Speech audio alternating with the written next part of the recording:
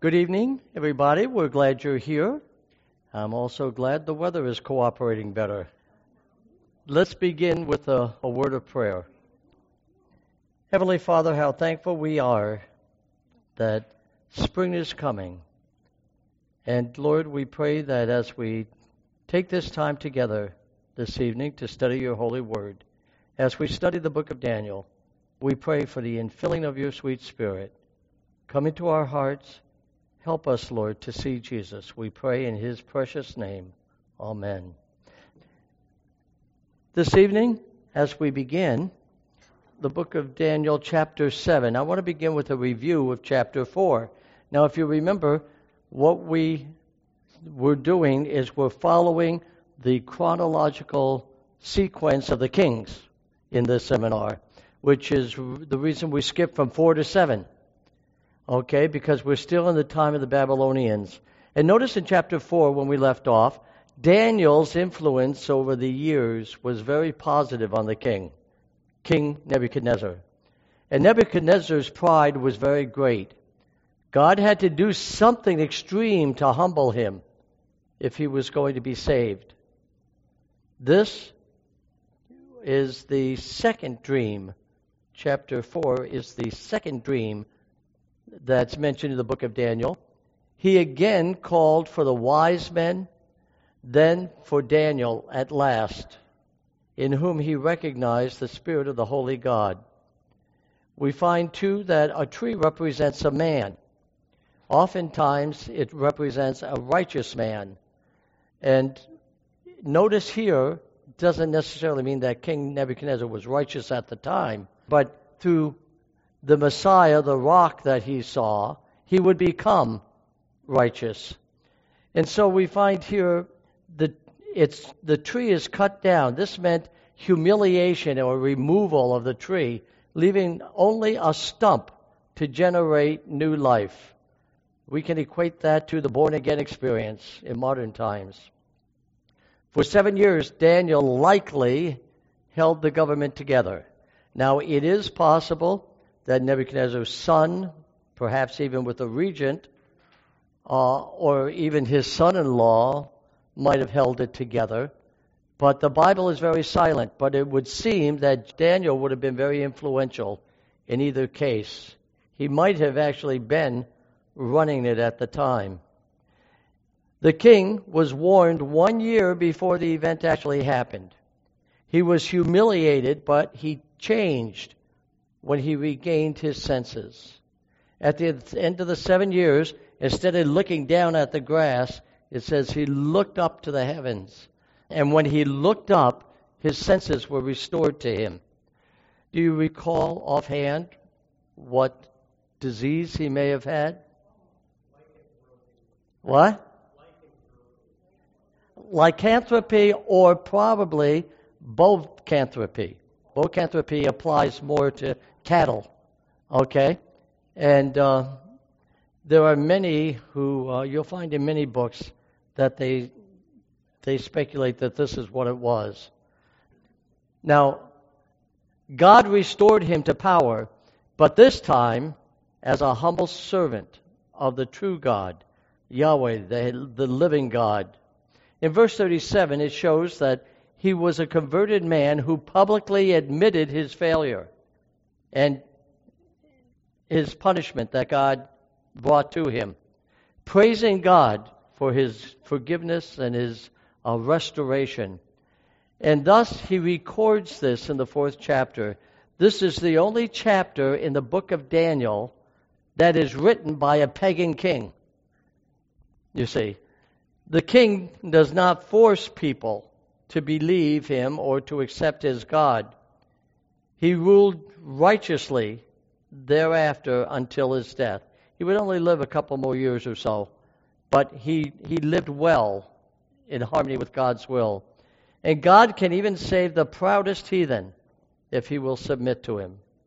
And so we find things end with a positive for King Nebuchadnezzar.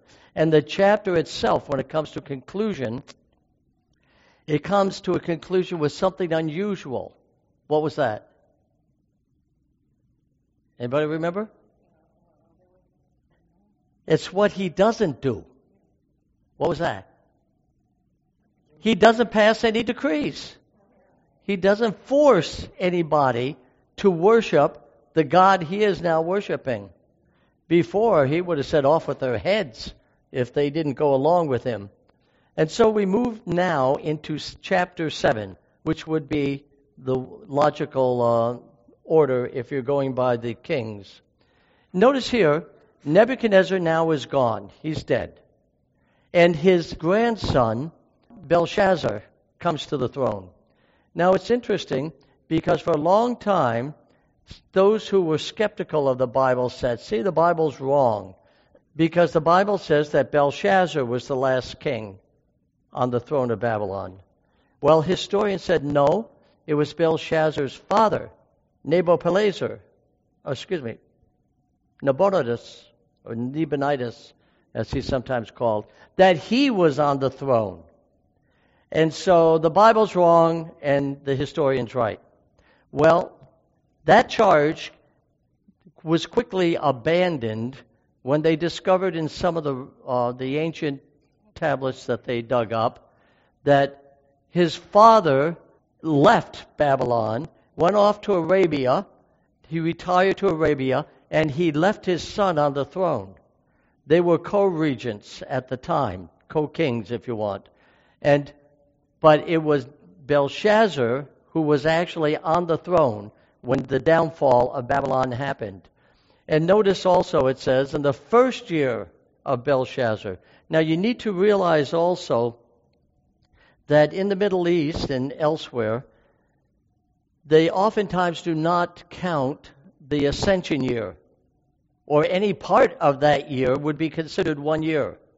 For instance, if Nebuchadnezzar was made king 1 month before the new year, that year would be considered his first year. That 1 month would be considered his first year. So when the calendar turns over, he's automatically in his second year. So this is how they oftentimes accounted it. And the first year of Belshazzar, king of Babylon, Daniel had a dream and visions of his head upon his bed. Then he wrote the dream and told the sum of the matter. All right, so notice, before it was the king who was having the dreams, right? In this case, it's not. It's Daniel who's having the dream. Daniel 2, the king had a dream, then he calls Daniel in. But here, Daniel himself is having the dream. And by the way, it mentions dreams and visions.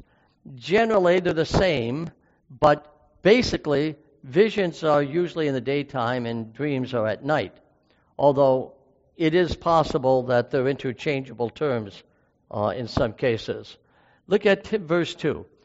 Daniel spake and said, I saw in my vision by night, and behold, the four winds of the heavens strove upon the great sea. First off, the vision of by night, before the king saw it, but couldn't remember it. Here we find Daniel saw it and did remember it. He didn't need anybody to interpret it for him. And behold, the four winds of the heavens. Even today, we use the term, well, the winds of strife are blowing, or the winds of war are blowing.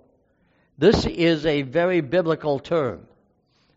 Wind in the Scriptures symbolizes conflict or warfare. Notice it said it blew on the great sea. People, nations, are considered water or sea in the Scripture, in prophetic typology.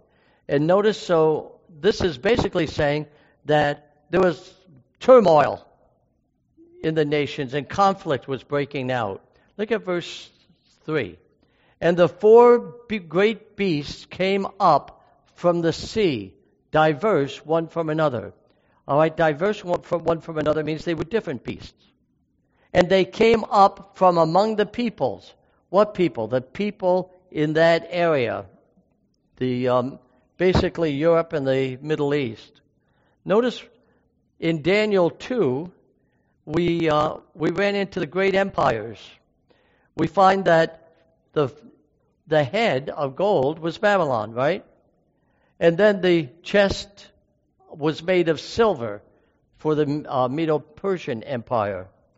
The thighs were made of represented Greece, made of brass, and we find that the legs of iron represented Rome. After that, it was divided.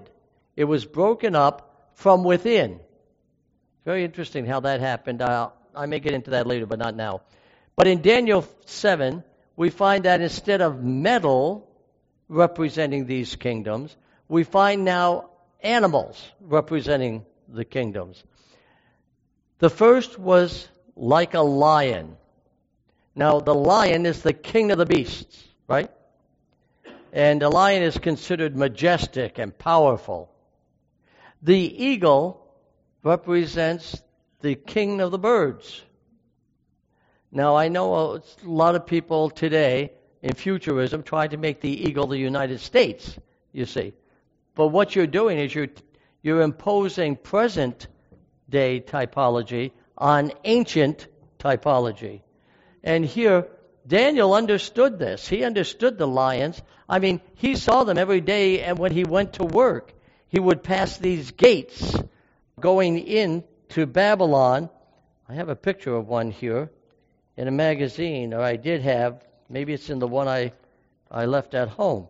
But Daniel every day passed this thing. I guess I don't have it. But there he would see a lion with wings on it. He would also see a dragon with wings on it. So these were things that were very familiar to him. And notice it said, I beheld till the wings thereof were plucked. Now, how many wings did the lion have? 2. And it symbolizes swiftness, okay? And the lion is majesty, majestic. And it says, I beheld till the wings thereof were plucked. And it was lifted up from the earth and made stand upon the feet as a man. And a man's heart was given to it. Now, when Nebuchadnezzar came down with his mental illness, Nebuchadnezzar, who was a man, was given a beast's heart and went around on 4s. But here it's the opposite way around, you see. We find that Nebuchadnezzar is gone. His grandson Belshazzar, who's on the throne at this time, instead of being a majestic leader that people feared and respected, he was a playboy.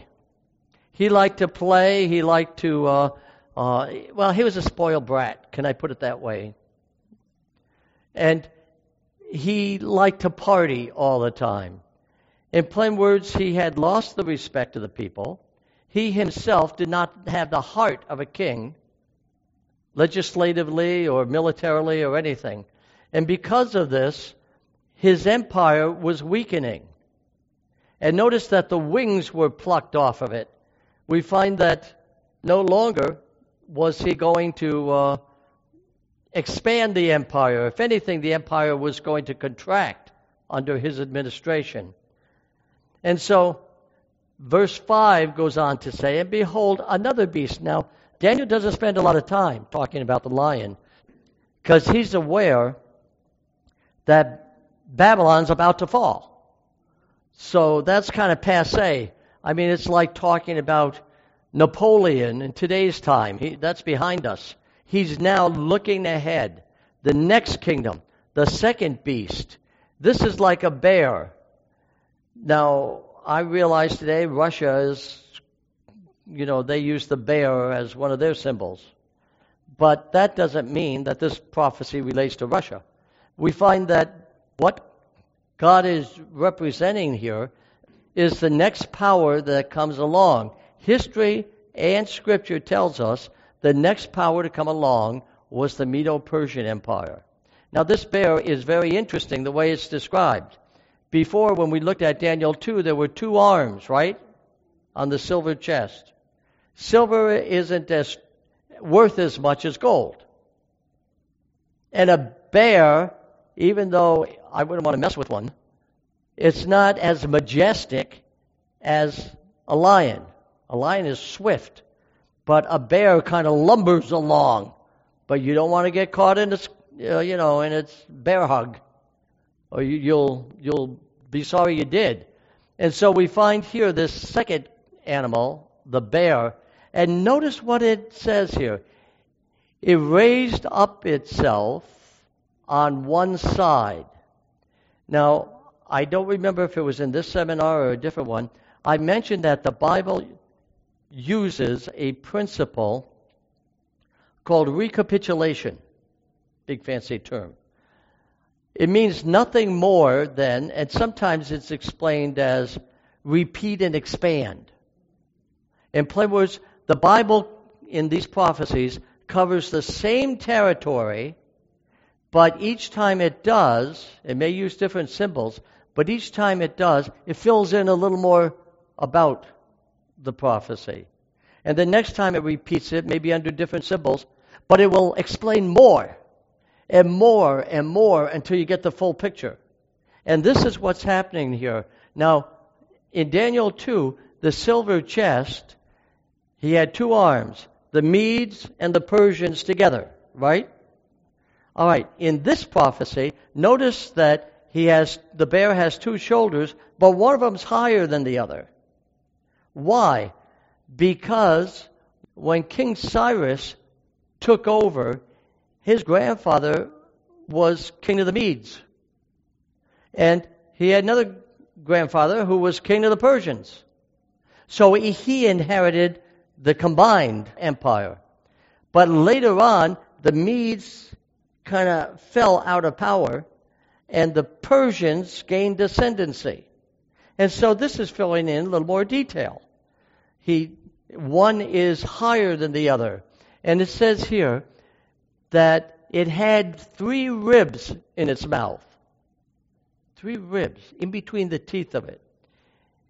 It's interesting that when the Medo-Persian Empire took over, it ripped up 3 other kingdoms.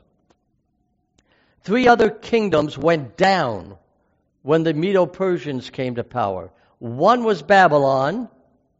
The second was Lydia. Lydia is the area around Turkey. There was an empire there. And the other was Egypt. Egypt fell under the Persians. And so what did it do? These 3 powerful empires, one after another, boom, boom, boom, are ripped up. And it said that it devoured much flesh. Anybody that got in its way, the Persian Empire would chew them up and spit them out. You see. And so this bear adds a little more detail. It tells about the Persians. Daniel's alive at this time. This hasn't happened yet. These empires were still around when he was there. But he is not only predicting the fall of Babylon, he's also predicting the fall of Persia. He's also predicting the fall of Egypt at this time. So this prophecy, or this one verse, covers a lot of territory. As we look at verse 6, it says, "After this I beheld, and lo, like a leopard, which had upon the back of it 4 wings of a fowl. The beast had also 4 heads, and dominion was given to it." What a description. It was a leopard-like beast. It had 4 heads and 4 wings. Now, if 2 wings represent swiftness, what would 4 wings represent? Double swiftness, right? And notice here, too, a leopard, the leopard family, they're among the fastest of the cat family. They've clocked leopards at 60, 70 miles an hour and even more when they run. They can't last long. I mean, they have bursts of energy, but they wear out quickly. But nonetheless, they are swift in what they do. And under the Greeks, Alexander the Great was the one who went against the Persians and brought the Persian Empire down. It was during the Persian Empire that Queen Esther was living. And Alexander came after that empire. He was actually a Macedonian. His father was Philip of Macedon. Macedonia is just north of Greece. But at that time, the Greek city-states, they were fighting among themselves. And Philip of Macedon said, you know, I can bring Greece under my control and extend Macedonia as the controlling power here. They're fighting among themselves, Athens against Sparta and so forth. So what he would do is he would go down and he'd send ambassadors down and say, you know what the Athenians are planning to do to you? And I'm on your side. And then he'd go over here to the Spartans and he would say, you know what they plan to do to you? I'm on your side. And he'd get them fighting among themselves. And then when they were weak enough, he came in with his Macedonian troops and took over Greece. Now his son, Alexander, when he comes to the throne, Alexander really liked the Greek culture, and he adopted it, and he expanded it. Now Alexander used something that was called lightning warfare. Alexander, when he would attack a nation, he would wham, he'd hit it, he'd leave some men behind to settle it, and then he'd move on. He wasn't so much a ruler as he was a conqueror. He'd hit, move, hit, move, hit, move. Interestingly enough, Adolf Hitler studied Alexander the Great. Adolf Hitler adopted this kind of warfare during the Second World War. What was it called? Anybody remember? It was called Blitzkrieg. Blitzkrieg.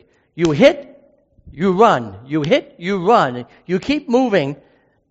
That way, the people up ahead of you, they haven't heard about what happened behind them. And so, before the news gets to them and they can get out of your way, your troops are already there. And so, Alexander the Great was the one who perfected this.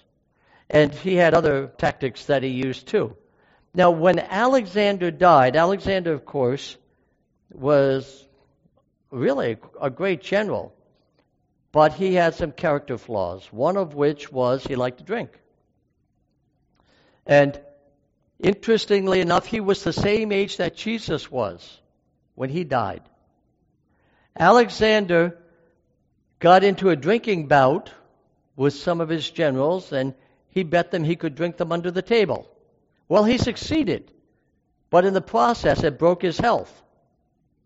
And he got a high fever, and within a few days or so, Alexander was dead. By the way, archaeologists are supposed to have discovered Alexander's sepulcher today. It's still in existence. But what happened to Alexander? After he died, he had a young son who was on the throne. And his wife was regent for the boy. Well, Alexander had 4 generals who said, look, we don't want a woman and a kid ruling the empire. Let's get rid of them. And so the 4 generals broke the empire up among them. There was Cassander. There was Lysimachus. There was Ptolemy. And there was Seleucus. Now, Seleucus and Ptolemy were the stronger of the 2. And eventually, they conquered the other 2. And Seleucus basically took over what we refer to as Syria and the territory of the Middle East. Ptolemy, he went down into Egypt, and he took over the Egyptian portion of the empire. And so we find that later on, we're going to run into this when we get to chapter 11, you're going to find that the Seleucid kings and the Ptolemaic kings are going to be fighting back and forth. And guess what's stuck right in the middle? The Holy Land. You see, right there. So sometimes they were on the side of Egypt, Sometimes they were on the side of Syria, and they kept bouncing back and forth, which causes great trouble. Constant conflict going on back and forth here. And so this was predicted in this prophecy, that his empire would be broken up. The story goes, and I don't know how true it is, but there's a legend that says that Alexander, he kept pushing from Greece, which is in Europe, he kept pushing further and further and further east. And as he got all the way to the Indus River, which is in India, and he wanted to go on into China, but his general said, "Look, sir, we are so far from our home that we don't want to go any further." And they kind of outvoted him. And the story says that Alexander went up on a hill and he just looked beyond the Indus River and he started to weep because it was his dream to keep going. But now do you understand why? Because the Greeks moved farther and farther to the east. Do you understand why the people in Palestine during the time of Jesus, they were speaking Greek?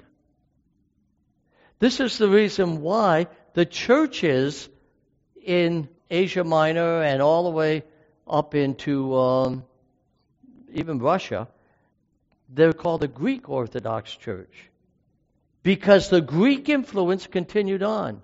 As a matter of fact, the Greeks still have an influence on us today. We have a form of government called democracy. Democracy is a Greek term. It was a Greek form. We even think the way the Greeks do. They think differently than the way the Hebrews do. I think I mentioned that to you once before about how the Hebrews think about time. To the Hebrews, the past is important and the future is important, but the present isn't much. For instance, I went over and right there's a bottle, right? I took Sherry's bottle. Did I take that in the past or the present or the future? Really? Is the bottle there? It's past now, isn't it? You see? How long is the present? Just a snap of the fingers. So the present isn't important until you look at the past and then you see what's ahead in the future. And you'll find in the Bible that they repeatedly do this. They will talk about how God has led them in the past. Here we are now, and this is what God wants us to do. This is where He's taking us. Whereas the Greek mindset, which a lot of us follow today, say, history's dead, let it stay dead.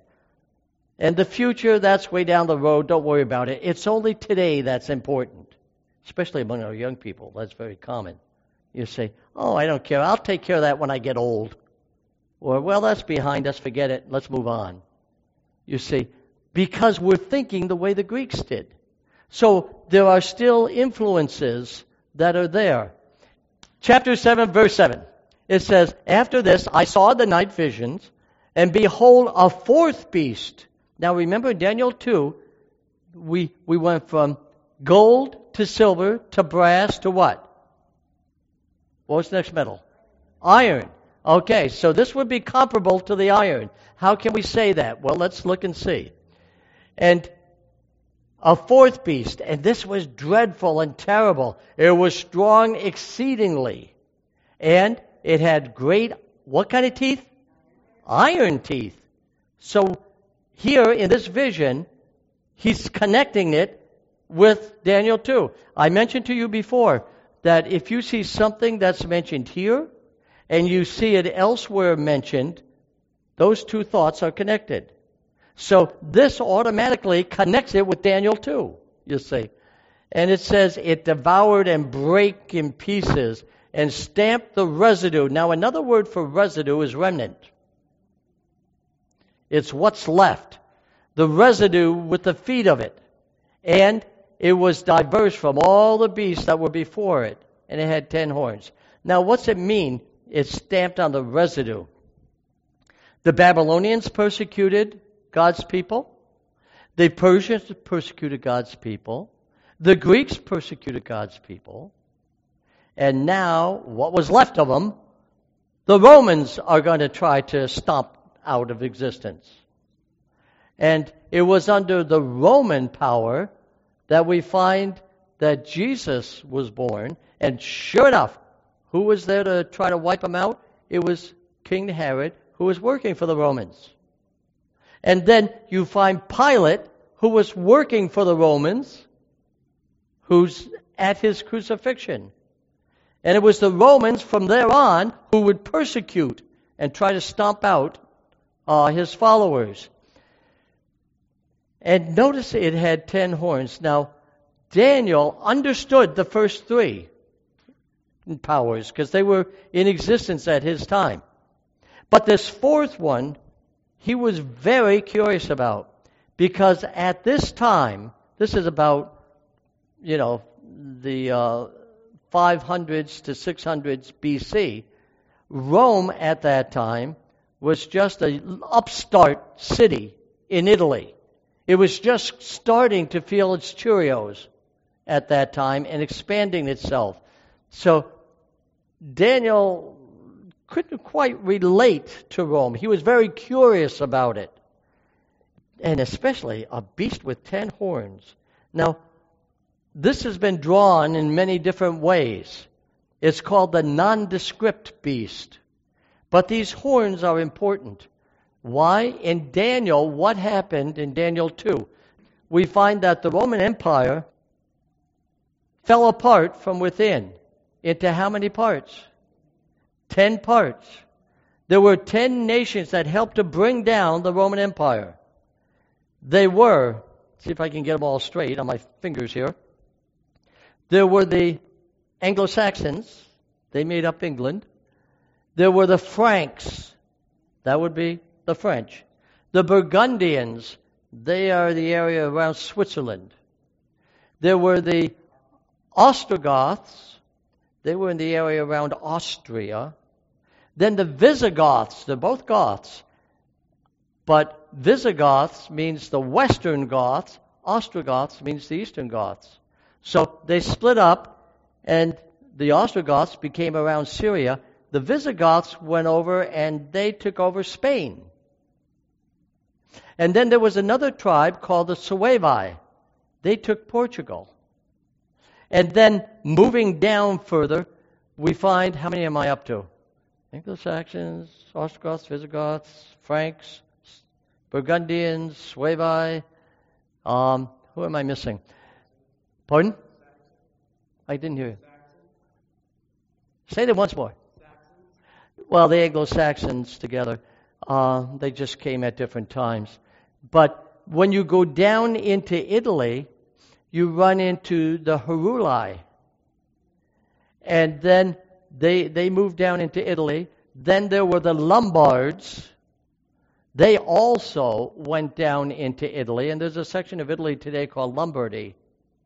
And then finally going down through Italy and across North Africa were the Vandals. And the Vandals destroyed just for the sake of destroying, you see. So what happened? The Roman Empire actually broke up into 10 parts. And notice that there are 10 horns here. A horn symbolizes authority, power, a kingdom. Even today, who is the boss in many of these countries?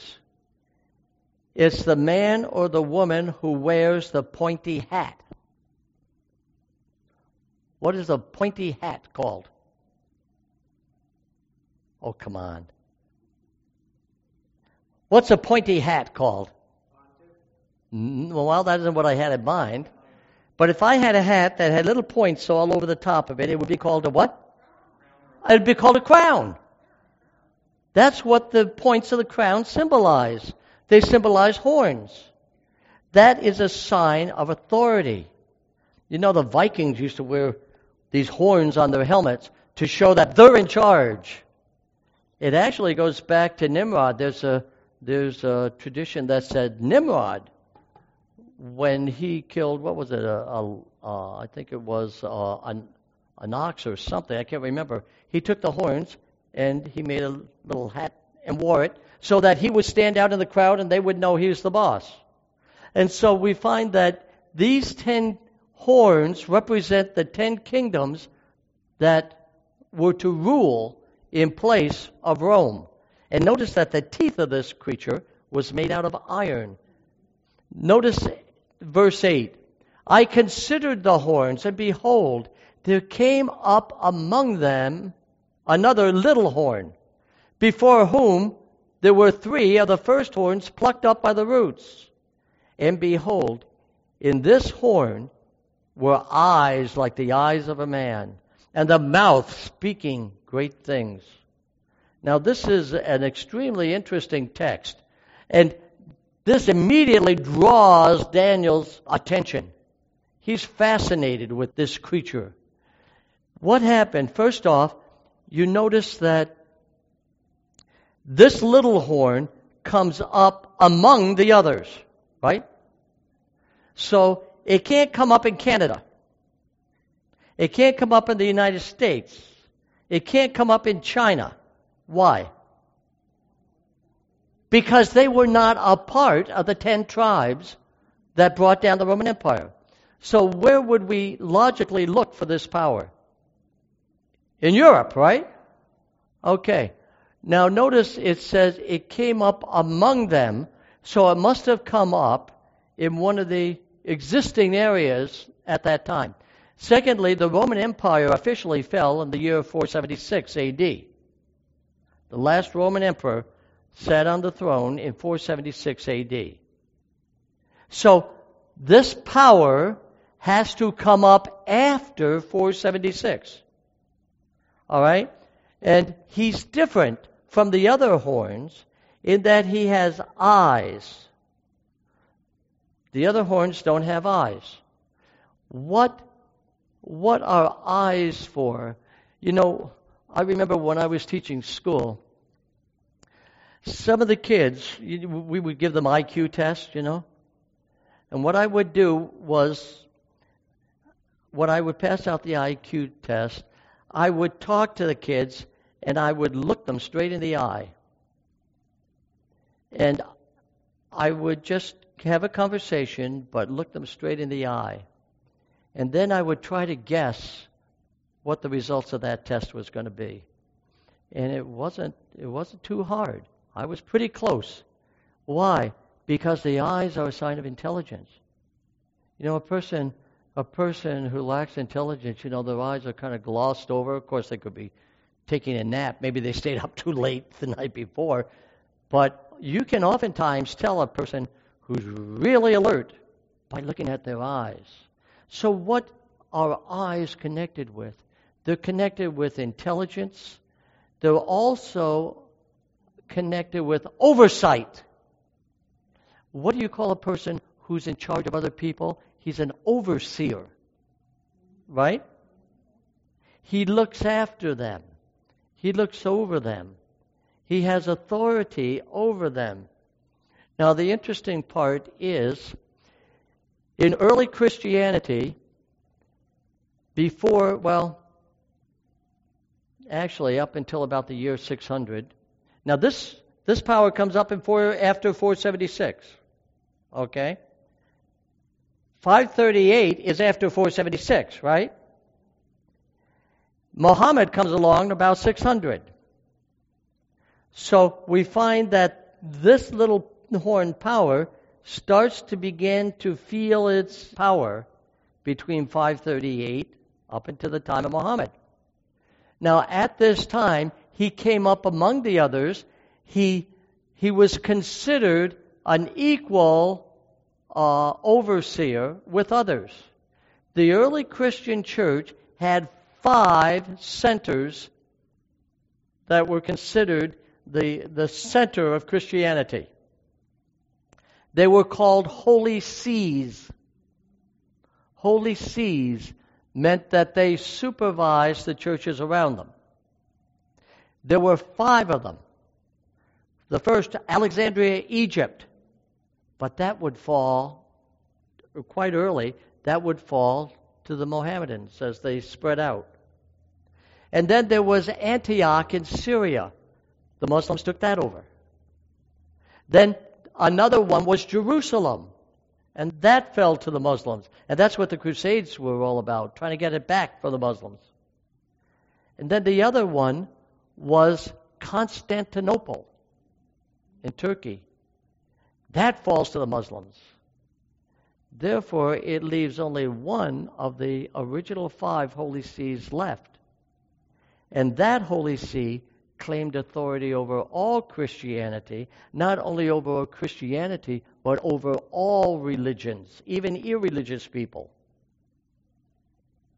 And it had to come up in Europe after 476. And it was different from the others, you see. And it said it had a mouth to speak great things.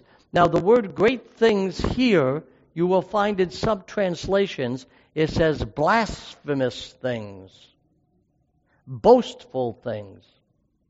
So this little horn that sprouts up now says that it has the authority that only God claims. What did the Jews accuse Jesus of when he said, "Your sins are forgiven you"? They said, "You are committing blasphemy because only God can forgive sins." But this little horn power claims that it can forgive men's sins. As a matter of fact, during the Middle Ages, I think it was Pope Julius II, he wanted to be addressed as Lord God the Pope. Not only that, too, but he started to claim the title of Vicar of Christ. Vicar means substitute. It means, you die a vicarious death. You die for somebody else. All right, a vicar is one who represents God. Well, when Jesus went back to heaven, who did he send as his official representative on earth? The Holy Spirit. So this power is now claiming authority that Jesus designated to the Holy Spirit. And so we find it's an attack, and not only that too, but Jesus became our high priest in the heavenly courts, where sins are forgiven. And he becomes our only high priest. But now this power says, I am the high priest of all Christianity. Well, that's an attack on Jesus. So you have attack against the Father, the Son, and the Holy Spirit. You see. That's a triple blasphemy that comes up. And so we find here that it would come up, but it would do more than that. We find that this little horn, as it comes up, will also rip up 3 of the other horns. Now, in the 400s and thereabouts, it extends beyond that, there came up a fellow by the name of Arius. Arius taught that Jesus was a created being. Oh, yes, he may have been the Son of God, but he was a created being. But Rome was saying, no, he's not a created being. He's co-eternal with the Father, and they're right on that point. But the Arian philosophy or belief began to spread, especially the Eastern Empire. It began to spread very widely. And some of those tribes, when they came in and invaded Rome, they were Arian. And because of that, they did not accept the authority of the Roman Church. And here, when they come in, one of them was the Heruli. And they came in, took Rome at different time periods. The Vandals came in and they sacked Rome, but they didn't accept the Roman doctrine. And finally, we find the Ostrogoths come in. Matter of fact, it was the Ostrogoths who brought down the last Roman emperor. And they surrounded Rome, and the reigning pontiff said, "What shall I do?" The other tribes, they accepted Roman authority, the Roman Church. But these people didn't. And he's surrounded by them. And he says, "Oh, who will deliver me from these people?" And so the Roman Church, in connection with the Franks, which were the French at the time, or were the Franks at the time, they asked them to come in and deliver them from these heretics. And they said, "If you come in and deliver me from these, you can have their property. You can have," told this to the different tribes, "whoever delivers me, you can have the property of these folks." In plain words, wipe them out. This was genocide. Genocide on the part of the church. It rips them up by the root, it says. And so what happens?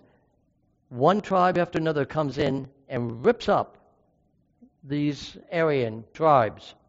And so the Herulites become extinct. The Vandals, they go into extinction. And the Ostrogoths, they also were ripped up.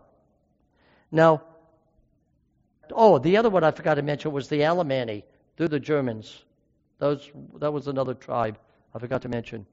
But the Alemanni and the Germans kind of went back and forth.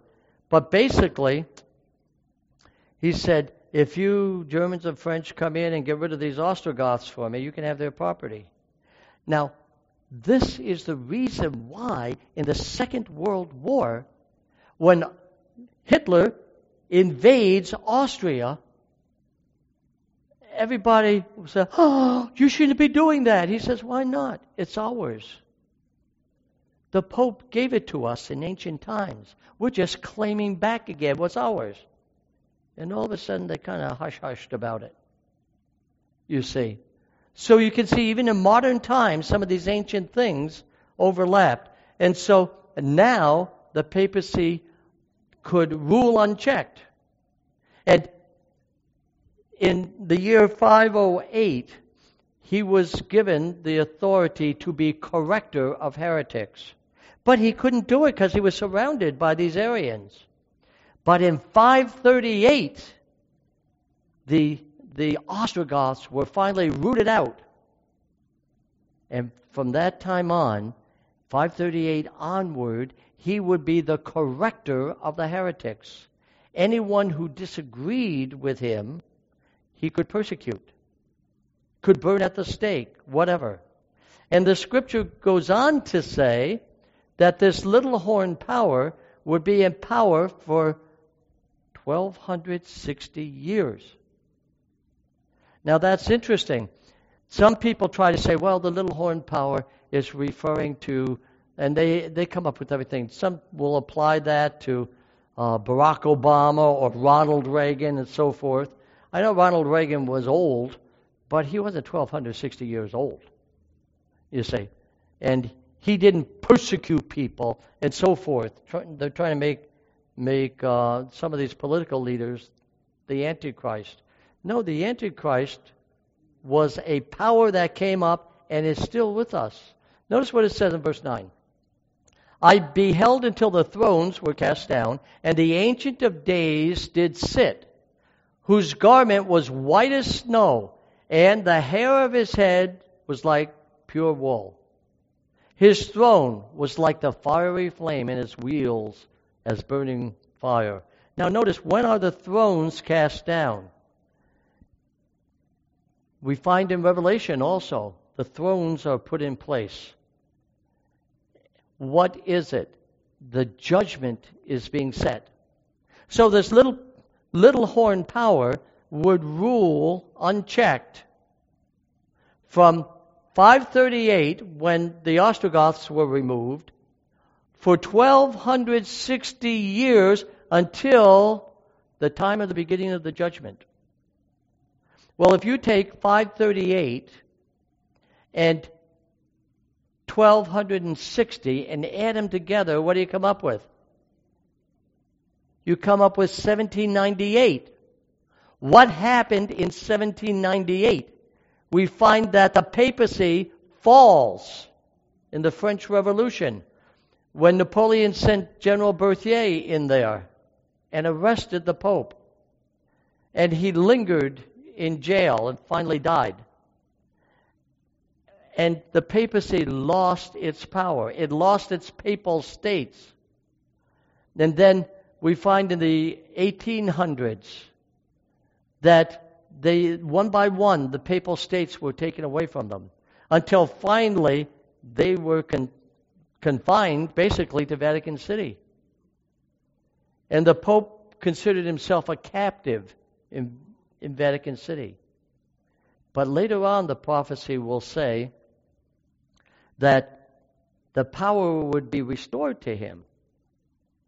And in 1929, it was Mussolini who signed a concordat with the Vatican to reestablish them as a state. So not only did they have ecclesiastical power, but they also had real estate. They were a political nation once again. This is the reason why when the Pope comes to visit the United States, they will build a platform for him. They'll let him speak at the United Nations. They will let him, at government expense, they will, host big ceremonies for him. Why? Not because he's a religious leader. It's because he's a political leader. He's the king of a country. Smallest country in the world. Size of about an 18-hole golf course. Now, it's not his territorial power that makes him a powerful influence today. Because when's the last time you got attacked by the Swiss Guard? I've seen the Swiss Guard. They're not a very big army. I don't think that, they're going to attack too many countries. Where does his power come from? It comes from controlling the mind. It comes from his religious and political influence. So he was stouter than the other horns in that he had a power that they did not have. And his power would last up until the judgment. And notice in verse 10, a fiery stream issued and came forth from before him. Thousands ministered unto him. Now this is talking about the judgment. And 10,000 times 10,000 stood before him. The judgment was set and the books were opened. The beginning of the judgment, when we start moving from the fall of the papacy in 1798 until the end of the 2300-day year prophecy, which ends in 1844, that was a time period for the gospel to start spreading to the world. We find many of the missionary movements starting to come up at that time. And in 1844, when the 2,300-year prophecy of Daniel comes to an end, we start moving into the time of the end. We start moving into the judgment. And notice that God judges by books. He keeps records. He keeps records of our good deeds. He keeps records of our thoughts. He's got the book of life. He's got all these books. Now, I don't know his record-keeping system or how he does it. But no wonder it takes him a while to go through. If you start to judge everybody from Adam onward, it's going to take him a while. And the Bible says that the judgment begins with the house of God. It begins with the righteous. You don't have to worry about the wicked, because if you're not among the righteous, you're automatically in the other group, right? So, if he's starting back with Adam, and he's going through every thought that Adam had, every sin he committed, it's going to take him a while to get through the A's. Q is further down the alphabet, and I'm going to change my name to Zelensky or something so I get down toward the end. But anyway, I don't know how he's doing it, but he starts with the believers. He starts with the dead, and then he moves into the judgment of the living. Because don't forget, when Jesus comes back, he not only resurrects the righteous dead, he also changes the righteous living. So he has to know which ones are the righteous ones and which ones are not. So this is called the pre-Advent judgment. It's the judgment of God's people before Christ comes. The wicked are taken care of after that. And notice that you are saved by grace, but you are judged by your works. And those are written in the book. Look at verse 11. And behold then, because of the voice of the great words which the horn spake, I beheld even till the beast was slain, and his body destroyed, and given to the burning flame. So what is this basically saying? That the little horn power would be with us right up until the coming of Christ. You see. So, the little horn power, Daniel calls him the little horn. Paul calls him the Antichrist, and John calls him the man of lawlessness. If I remember correctly, I may have that mixed up. But you see, he's got different names, but it's describing the same power. So those who are looking for the Antichrist way in the future or way in the past, they're missing out that Antichrist power is still among us. And that he will grow in power and influence in these last days. Look at verse 12. As concerning the rest of the beasts, they had their dominion taken away from them. I'm working right now on a sermon called Dominion. What does dominion mean? But their dominion was taken away from them. Yet their lives were prolonged for a season and a time. Their influence is still with us today. We still have Roman laws, you see. I mentioned about Greek form of government. The influence of some of these are still with us today, even though they are gone. And verse 13, I saw in the night vision, and behold, one like the Son of Man. Now that is a messianic term. It's referring to the Messiah. He came with the clouds of heaven, and he came to the Ancient of Days, and they brought him near before him. Now, does this say that the Son of Man is coming to earth? No. It doesn't say. Where is he going? He's going to the Ancient of Days. Now, in the holy place, there was the table of showbread on the side of the north. That's the side that Satan wanted to sit on, right? There were 2 piles of bread. They symbolize the 12 tribes of Israel, I know. But they also symbolize the Father and the Son sitting on the throne in the holy place. But what happens is during the judgment, the Father moves to the most holy place, the Ark of the Covenant. And what happens then?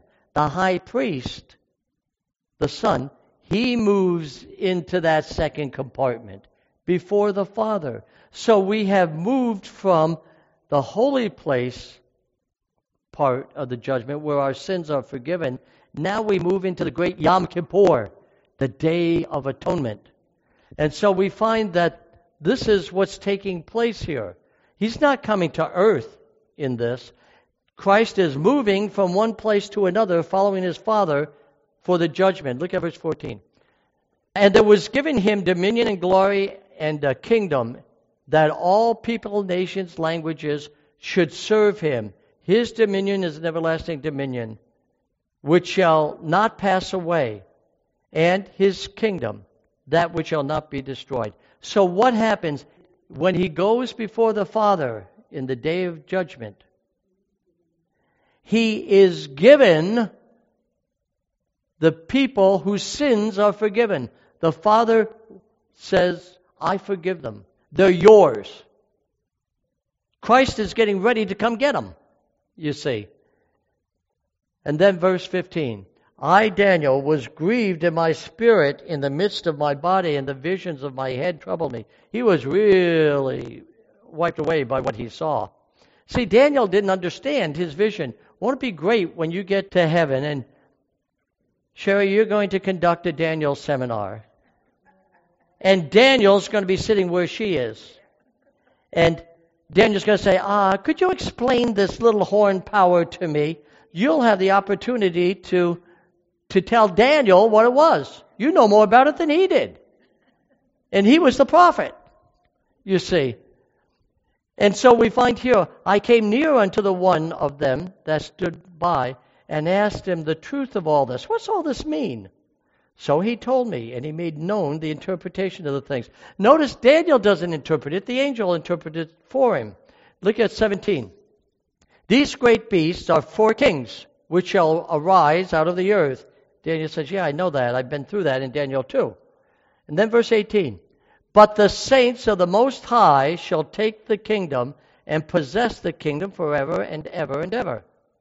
And Daniel says, yeah, I know when the Messiah comes that we will inherit the new earth forever and be happy ever after. But look at verse 19. Then I would know the truth of the 4th beast. Notice he goes back to that 4th beast. He's fascinated by that little horn, which was diverse or different from all the others, exceeding dreadful, whose teeth were like iron, and his nails of brass, and he devoured and brake in pieces, and he stopped the residue with his feet. He was a persecuting power. Verse 20. And the 10 horns that were in the head, and of the other which came up, and before whom 3 fell, even of that horn that had eyes and a mouth that spake great things, whose look was more stout than his fellows. So he's fascinated. He's looking at the papacy coming up. It comes up in Europe. It comes up in one of the horn powers, which was Rome. He comes up after 476 when the empire falls. He would speak blasphemous words, which means he claims power to forgive sins. He claims titles that belong to the divine alone. He would also be a persecuting power. And he would reign unchecked over kings for 1,260 years before he's brought low. And his power would remain until the judgment. And so we find when you put all these together, there's only one power in all history who hits every one of those things right on the head. And that is found in Rome. And so Daniel's fascinated with this. He was looking at our time. And he says, I beheld, and the same horn made war with the saints and prevailed against them. It beat them up, beat up the saints for 1,260 years. Until the Ancient of Days came, and judgment was given to the saints of the Most High.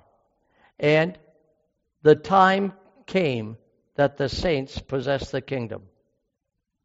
And so we find in verse 23, he says, Thus he said, the 4th power shall be the 4th kingdom upon earth, which shall be diverse from all kingdoms, and shall devour the whole earth, and shall tread it down and break it in pieces. And the 10 horns out of this kingdom are 10 kings that shall arise, and another shall arise after them. And he shall be diverse from the first, and he shall subdue 3 kings.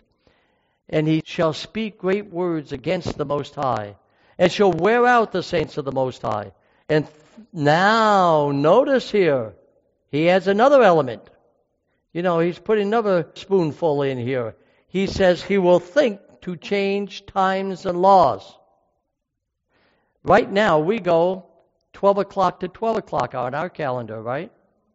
In the time of Jesus, they went from sunset to sunset. You see. We have adopted Roman time. Actually, it traces back to Babylonian time, but nonetheless, we have adopted the Gregorian calendar. Gregorian calendar has more to do with days and months and years than it does, the daily cycle. But anyway, we have switched over. Also, times and laws. What laws? It's referring to the laws of God, the commandments of God. One of the first things to go was actually the second commandment about making images. because they started to adopt some of these images. And then by the time you get to Constantine in 321, he passes his first Sunday law.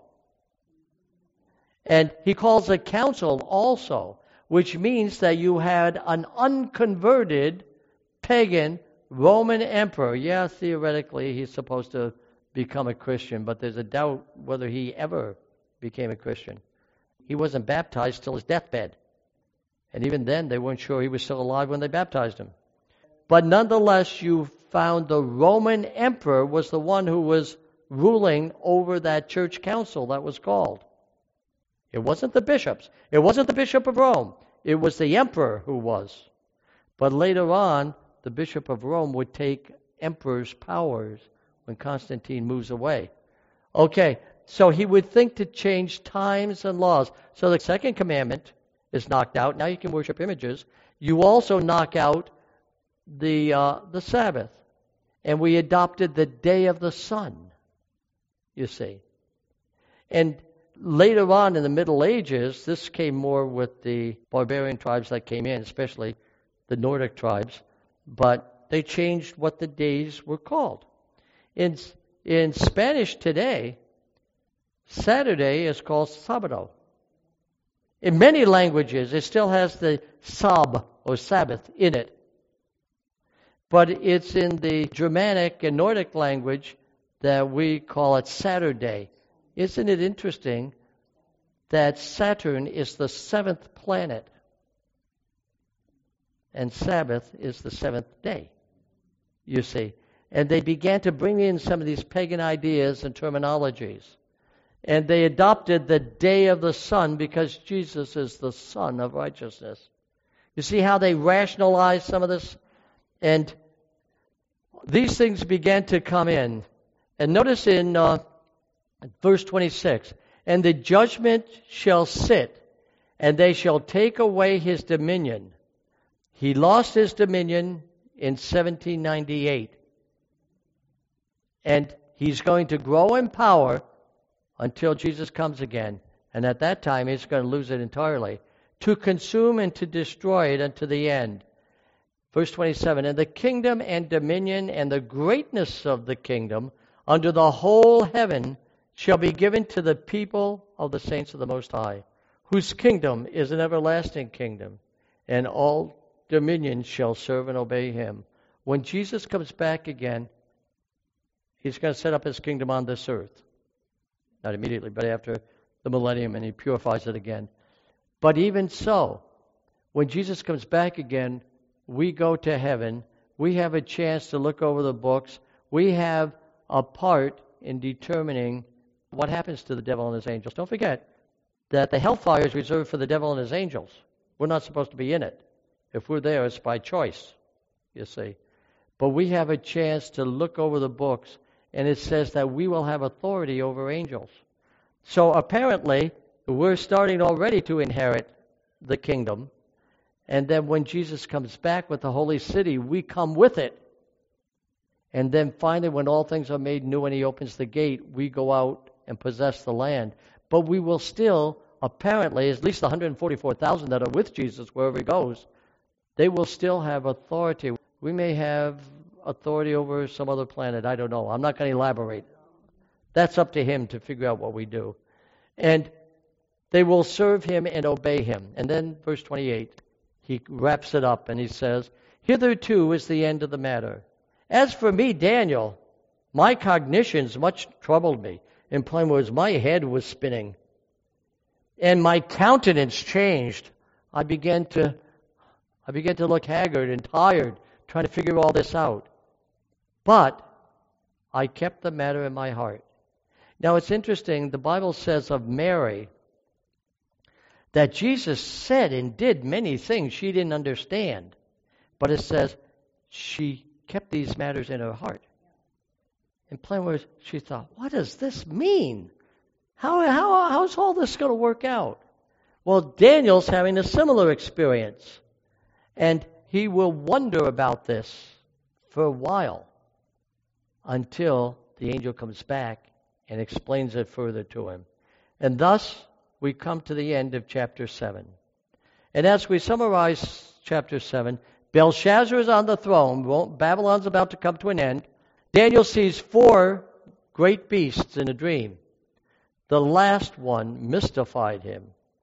And on the last beast, he saw 10 horns, 3 of which were plucked up to make room for a stout horn that had eyes and a mouth. And from 538 to 1798, church and state were united under papal Rome, and they persecuted the nonconformists for exactly 1,260 years. And you can calculate the math on those dates. And that little horn power was weakened, but then its power would later be restored, and it would still be around until the beginning of the judgment. And so we conclude this chapter. Now, here again, in Daniel 2 is the great granddaddy of all the prophecies. It's the broad outline. Now he's starting to fill in the details as we go, and we learn new things. Time for our quiz. You can either jot it down in your mind or on paper. Number 1, who had the vision in Daniel 2? I said Daniel 2, not 7. Who had the vision in Daniel 2? Okay, question 2. Who was the Babylonian king in chapter 7? Question 3. In chapter 7, verse 8, Daniel saw 3 horns plucked up by the roots to make room for a horn with eyes. True or false? Question 4. Daniel understood the first 3 beasts. True or false?